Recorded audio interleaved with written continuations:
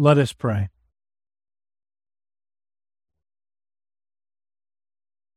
Father God, as we come before your word this morning and we consider its unfolding, help it to shape us, help it to guide us, help it to direct our paths, to lead us in the ways of righteousness for your name's sake. We ask this in Jesus' name. Amen.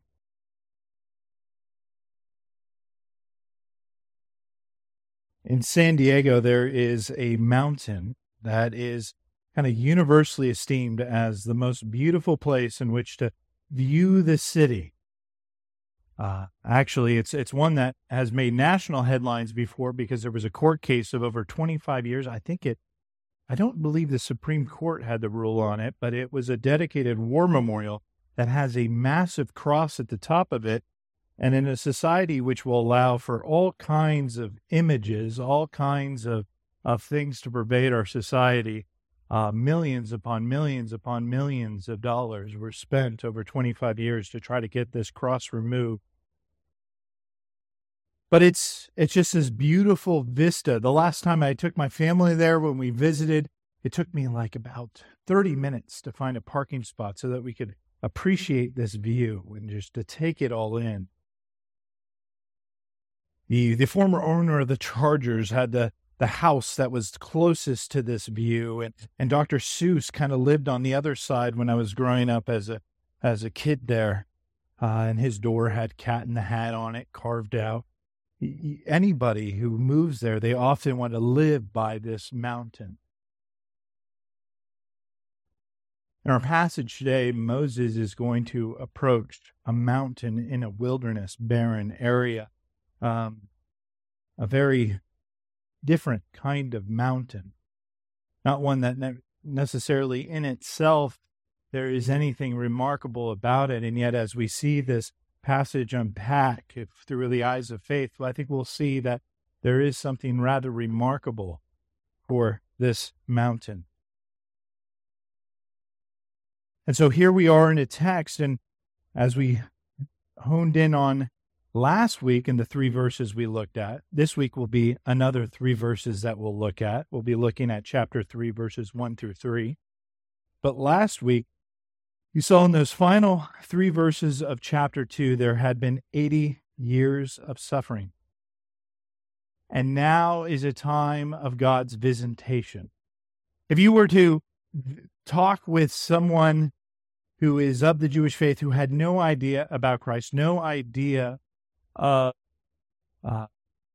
coming advent of our Lord that even we celebrate at Christmas, they would look at this event as the Advent event of the Old Testament.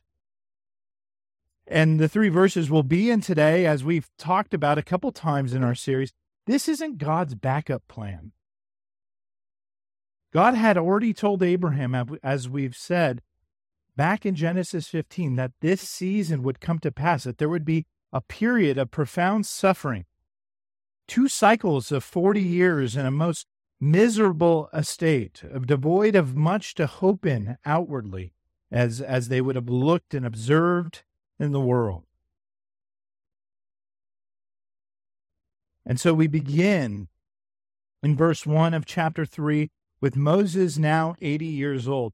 The last time we checked in with Moses, he had become, at the age of 40, a shepherd through seeing these 7 daughters come to the well, and that would have been something that would have been kind of a cultural anomaly. It would have told us that Jethro had no sons, for him to allow his daughters to essentially do this kind of dangerous work would have said they have no son. And yet Moses comes in as the protector, comes in as the shepherd, and now we pick up 4 decades later, and Moses is still that shepherd.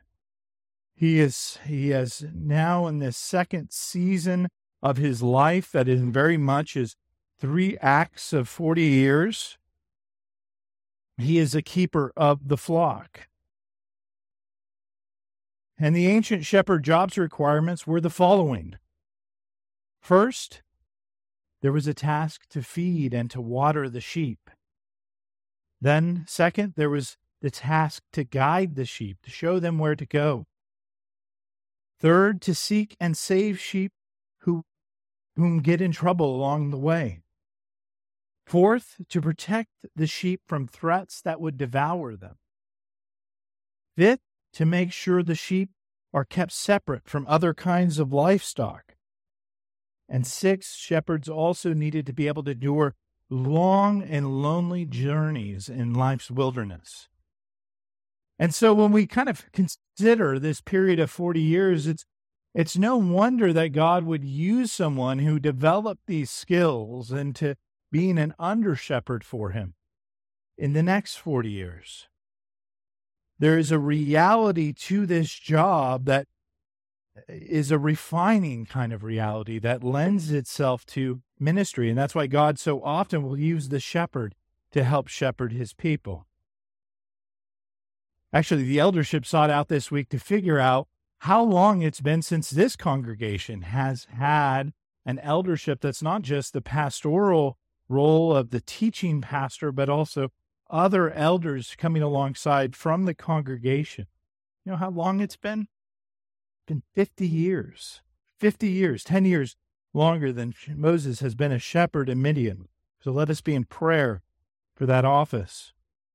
And Moses is putting the finishing touches on the second era of 40 years in his life, and he's learned how to be a disciplined leader, tough yet tender, firm yet compassionate, through being a watchman elder over the sheep. And Moses now finds himself emerging from the wilderness, coming upon Mount Horeb, the mountain of God. Horeb is better known by its other name, Mount Sinai. The Old Testament uses those names fairly interchangeably. There's a very minor, insignificant debate on why the two names. The first, and I tend to think the most likely, is Horeb actually describes the mountain range. Actually, if you saw Bruce's video of this mountain range in the Lenten series last year, you would have seen that for a long time he was driving along this mountain range, and Sinai is the actual place of visitation. Sinai is the actual place of meeting. Or the other option is, if I were to say to you, the city of brotherly love, what am I saying? Philadelphia. If I'm saying to say Philadelphia, I'm also saying Philadelphia. That's the other thing. So when you see this mountain, this is Mount Sinai, as you often know it from other names. And it's the type of land that people often avoid living by. It's the type of land whenever we had to kind of travel outside of Las Vegas, no matter which way we went, there would be mountains like this, desolate, barren mountains, that if a shrine had been made there, no one would really want to live there. And Moses wasn't praying. Moses wasn't fasting. Moses actually seems from the text to possibly have been even lying down resting. Some people actually wonder if this maybe even happened at night, almost like if God had come to him like a thief in the night. But the angel of the Lord visits in a flame of fire in the midst of the bush. And Moses looks and looks and looks at this fire. He expects this bramble bush will soon burn out. And God won't allow this small bush to be extinguished. The fire rages on, and yet the bush is not consumed. And there are a great variety of things for us to consider in God's advent, this unique advent in his coming, using an image, an illustration like this at this moment in time. And before I really even get into the image, I want to start with this. I want us to take a big picture view of the ancient world at this time. I want us to kind of have the satellite view of the world, or whatever China keeps flying over our airspace, view of the world at this time. Every continent in the world, while not convenient in our day and age, had degrees of subjugation and slavery and evil and awful and ill will going on within those continents, systems of oppression, as you call it. And it happened through a whole variety of skin colors, every skin color, every shade.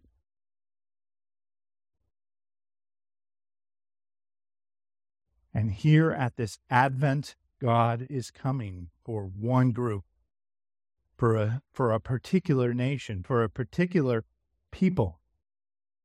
There will be a later Advent where God will come for a multitude, a grand multitude of ethnicities, and there are even aspects in this event where we can see a foretaste of that, and occasionally seeing those who are not of the Hebrew line being engrafted in, and yet that is what God was doing here in this story. He was coming. And the reality to pick on is this. The Darwinist idea of the survival of fittest has long been in operation in the world, long before some British man uttered the idea. The empirical evidence of the idea can be seen again in the histories of the world. It takes a biblical worldview. It takes understanding this Advent properly in order to establish the injustice of such a thing. People need to be truly created in the image of God and not just related to cattle through a series of evolution in order for them not to be able to be confined, for them to have this image of God in them. So the suffering wasn't unique only to the Hebrew people in this moment in history, and yet God is still uniquely coming for them. God comes to save not all those who in this moment who are suffering, but he ultimately comes to rescue those who have relied upon him, his word, and his promises. And in last week's bulletin, I had a quote about how the old congregations in Europe, the Reformed churches, they used to talk about this verse, talk about this burning bush, and talk about the reality that in this image we have an illustration of the true church of God. As the true church of God struggles against heresy, struggles against evil, struggles against false teaching and false teachers, misunderstandings of grace, misunderstanding of what is good, what is truth, and a litany of other things, inward temptations of sin, external temptations, and external threats to the church. There is a reality that the entire history of the faithful followers of God throughout all of world history is that, in one sense, we should look and we should marvel and we should say, shouldn't these people have been consumed? Shouldn't their faith have been subjugated to the dustbin of history? And yet it is not. It preserves. It continues forward. And now has begun the hour of God's visitation, his advent in order to save them. Yet still, there has been great suffering in the flock. And the wolves of Pharaoh have been released upon these people for over 80 years, and yet they could not fully devour them, even though all of Egypt was aligned in one sense with Pharaoh. And yet there's something else also about the image of God presenting itself in a fire. The Bible is clear in places, such as Exodus, such as Isaiah 66, verse 15, and the New Testament places such as Romans 12:19, or 2 Thessalonians chapter 1, verses 7 through 9, that when God presents himself as a fire, it also represents God's vengeance on sin and evil. Here's how 2 Thessalonians verse 7b and 8 put it on how we should understand such imagery.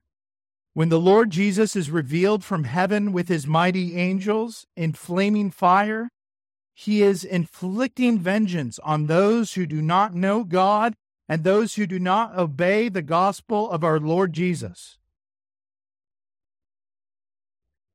Now, can I ask you a very important question as a Christian? How do you know what it looks like to spot God's vengeance? The New Testament tells us how to spot God's vengeance. A whole host of people here could tell us how to spot things. Rose could take us outside and tell us how to spot all sorts of plant life. Zach could take us outside and tell us how to spot the movement patterns of deer. Got 3 deer in like an hour this year on the property. Amazing. Guy's a great hunter. You could have Bruce Stocking taking the mine house, and he could spot all these little things in the walls that would tell you of the history of the past year. You could have Karen Stocking take you out to the cemetery, and she could tell you things about the cemetery stones and how they testify of some things about the lives of the individual. And yet so many of us fail to appreciate on a day in and day out basis how we can spot the vengeance of God, how we can spot the judgment of God. Even though this is not a mystery, this is not something the Bible hides. This is not something that the Bible is unclear about. Because the New Testament is clear, there are going to be moments where we will see God in fiery judgment in this world. And so I ask, do you know how to spot God's judgment in the world today on those who reject his gospel and resist his offer for salvation? All you need to do is to open your Bible to Romans chapter 1 and read what God's fiery trial looks like in our own day. It's on page 1116 of your Pew Bible. I'm going to read it. It's a lot of verses. Starting in verse 18 of that chapter. For the wrath of God is revealed. Notice, not will be revealed or has been revealed. It is revealed. It is presently revealed from heaven against all ungodliness and unrighteousness of men, who by their unrighteousness suppress the truth. For what can be known about God is plain to them. God has shown it to them. For his invisible attributes, namely his eternal power and divine nature, have been clearly perceived ever since the creation of the world. In things that have been made, so they are without excuse. For although they knew God, they did not honor him as God or give thanks to him, but they became futile in their thinking, and their foolish hearts were darkened. Claiming to be wise, they became fools, and exchanged the glory of the immortal God for images resembling mortal man, and for birds and animals and creeping things. Ultimately, basically, if you don't worship the Creator, often you'll be found worshiping creation and nature itself. Therefore, God gave them up in the lust to their hearts, to the impurity, to the dishonoring of their bodies amongst themselves, because they exchanged the truth about God for a lie and worshipped and served the creature rather than the Creator, who is blessed forever. Amen. For this reason, God gave them up to dishonorable passions, for their women exchanged natural relations for those that are contrary to nature. And men likewise gave up natural relations with women and were consumed with passion for one another, men committing shameless acts with men and receiving in themselves a due penalty for their error. And since they did not see fit to acknowledge God, God gave them up to a debased mind, to do what ought not to be done. They were filled with all manner of unrighteousness, evil, covetousness, malice. They're full of envy, murder, strife, deceit, maliciousness. They are gossips, slanderers, haters of God, insolent, haughty, boastful, inventors of evil, disobedient to parents, foolish, faithless, heartless, ruthless. Though they know God's righteous decree that those who practice such things deserve to die, not only them, but give approval to those who practice them. Hard words on how to spot God's fiery judgment in our world today. And yet this is how God describes in the New Testament how we will see when God comes like a fiery judgment upon societies and upon nations. And so with that as the definition? Can you spot societies in which today God is making war on right now? In our own day? There might be a visual aid behind me to identify such a society. But even more than that, there's a rumor today there's a big game, and I guess it's not Owen's basketball game, but there's a big game. And while I'm not a prophet, I'm going to speak prophetically here. I'm sure even in the commercial, we will spot a serious heart problem in America and all sorts of corporations and pretty much almost every college, university. Well, they feel like the underdog. They collaborate together, all these powerful forces, the media even, and they try to call what is evil good and what is good evil. And let me say a few things about that. First is this. That's our story too. We are all sinners who were saved from evil. This is our story as well. Maybe our variety of sin, how we got to the foot of the cross, how we came before the Lord and say, Lord,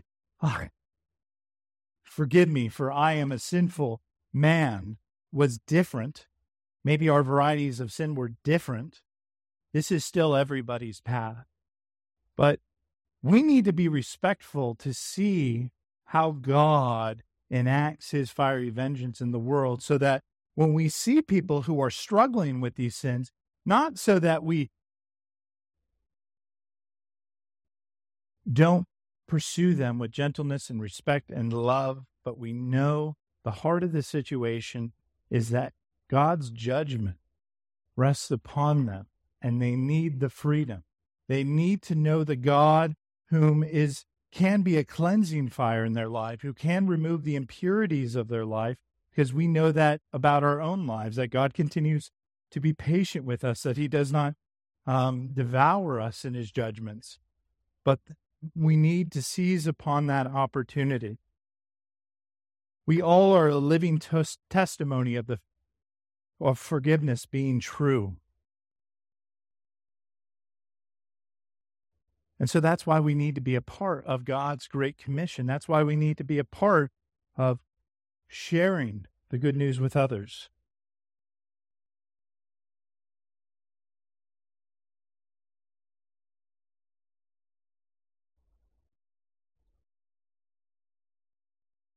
You know, there's this amazing reality of what's going to happen here that we often don't appreciate, but like John the Baptist would have understood this about this passage.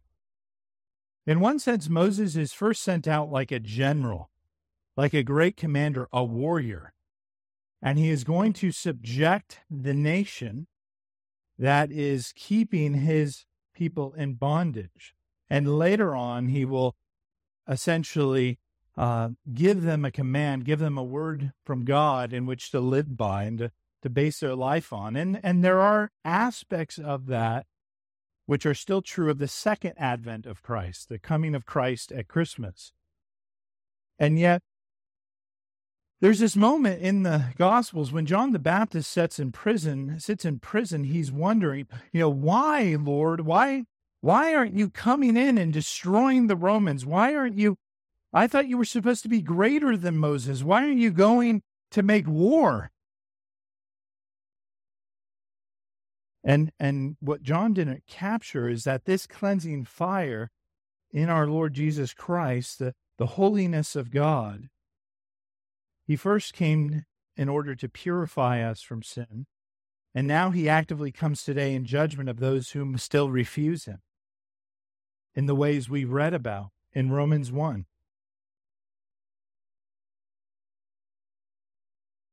And so what I'm saying here is we often convince ourselves our society is in gross decline because we left God.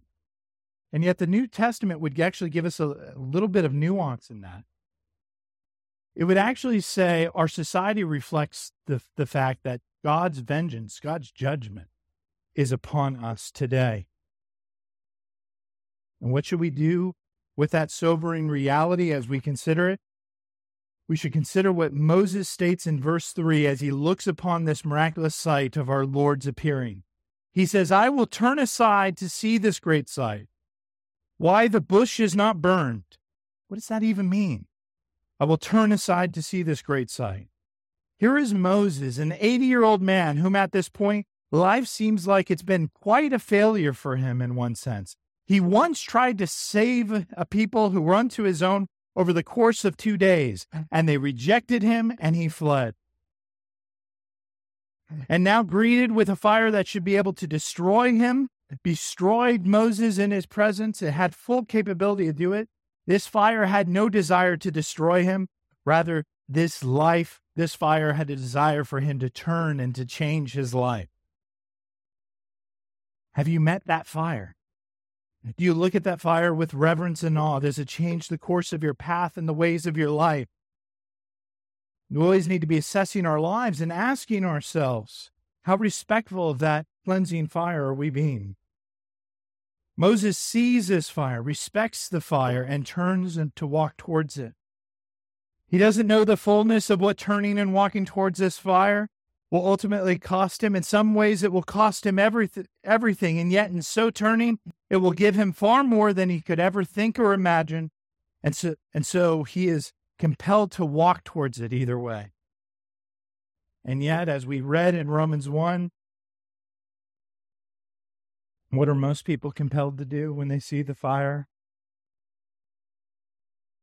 Oh, I don't want to believe in a God like that. I don't want to go towards a God like that. I'd rather turn around. I'd rather go another way. I'd rather go find something in creation to worship rather than a creator like that.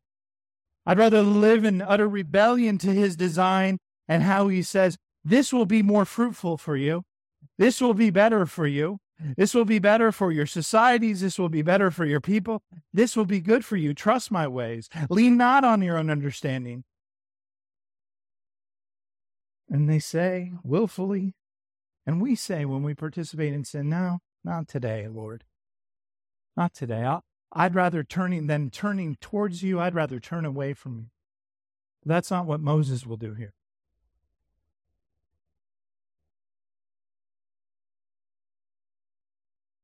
What is the meaning behind having the fire of God's cleansing spirit within you?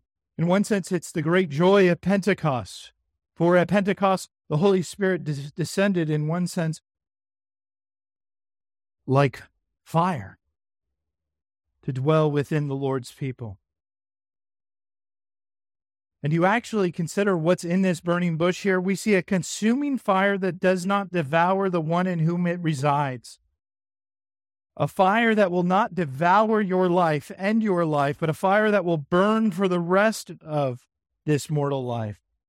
In one sense, this is an illustration of that greater Pentecost. You know, so many Christian denominations get this wrong, but when God sets his Holy Spirit upon us and allows his Spirit to be within us, it's not to utterly to allow us to be kind of this paranoid individual that believes we can lose our salvation at any moment in time, but actually that we know God is there and God will not destroy, but rather refine that which is in us so that we better reflect his image.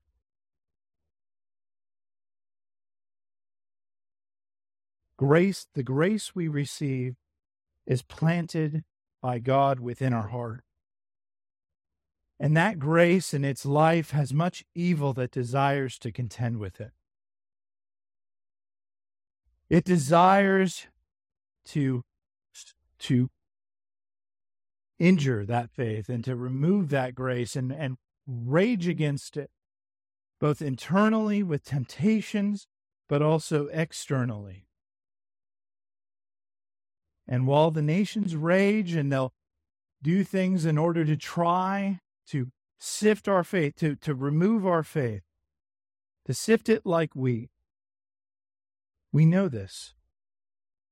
While it might seem at times we can lose our faith at any moment, or we've unfortunately committed sin that we feel like we cannot be forgiven for, God's abiding love for us, his love within us, is so that the fires of hell cannot overwhelm us. See, this grace of God has been planted within us for a purpose. And when we remember the fire that can burn and yet not consume, it is a hopeful way to move forward.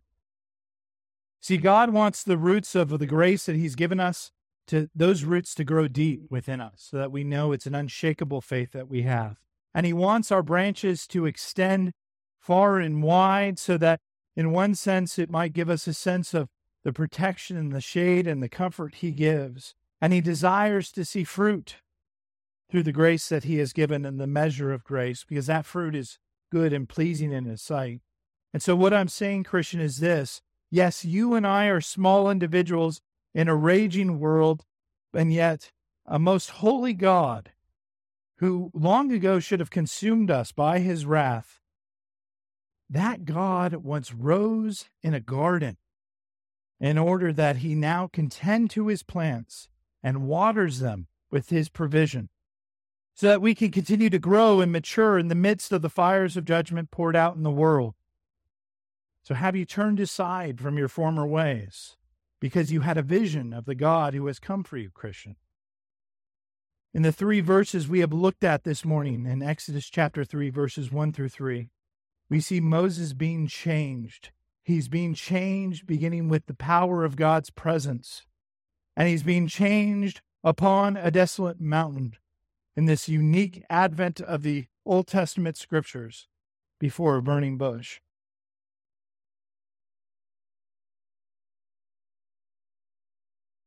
I read something this week I had never considered about this passage. It was from an early church theologian, Clement of Alexandria.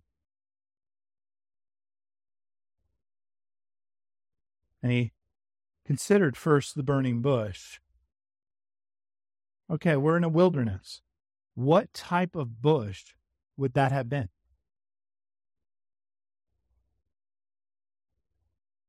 Would it have been, a soft, fluffy, like eucalyptus style bush? Comfy? You could almost pull off a bunch of the things and make it a pillow? No, it would have been a thorny bush. It would have been a bramble bush. It would have been a bush that, if you could put it on your forehead like a crown, it would have cut into you. And in the first advent of God, he comes as a raging fire that will not be consumed and not consume this bush, this bramble bush of thorns. And in the second advent of God, he comes as a person. Comes as a person. And in his final moments, as the fiery judgment of God is poured out upon him on the cross, he wears a crown of thorns. And in that crown of thorns, it resembles the truth of the first advent that was ever to come for the people of Israel. And yet they were blind to see it. That although the fires of judgment raged, the one who held the crown of thorns upon his head would not be consumed by it. That he allowed himself to experience and to have the judgment fall upon him for those who believe upon him. And yet, if you will not believe upon him, if you will not forsake your sin, if you turn to that image of him upon that most desolate of all desolate mountains, upon a cross, and you say, I don't really care about that cross. I don't really care about that Savior. I want nothing to do with it. I want nothing to do with his laws. And you turn away and you walk the other way. His judgment will be upon you. His judgment will be upon you. His fiery judgment was placed on his son. He allowed his son to be the fiery bush of all bushes in one sense, to experience the judgment so you wouldn't have to. And yet goats will continue to be goats. And we don't warn, and we don't tell, and we don't share. But we need to warn and tell and share. Because our God is like a consuming fire, and yet for those found in him, he will not consume us into judgment. And so we need to love those around us in gentleness and respect, but we need to have the courage to behold the bramble bush on fire upon the mountain that sets us free from the sins of the world. Amen? Amen. Let us pray.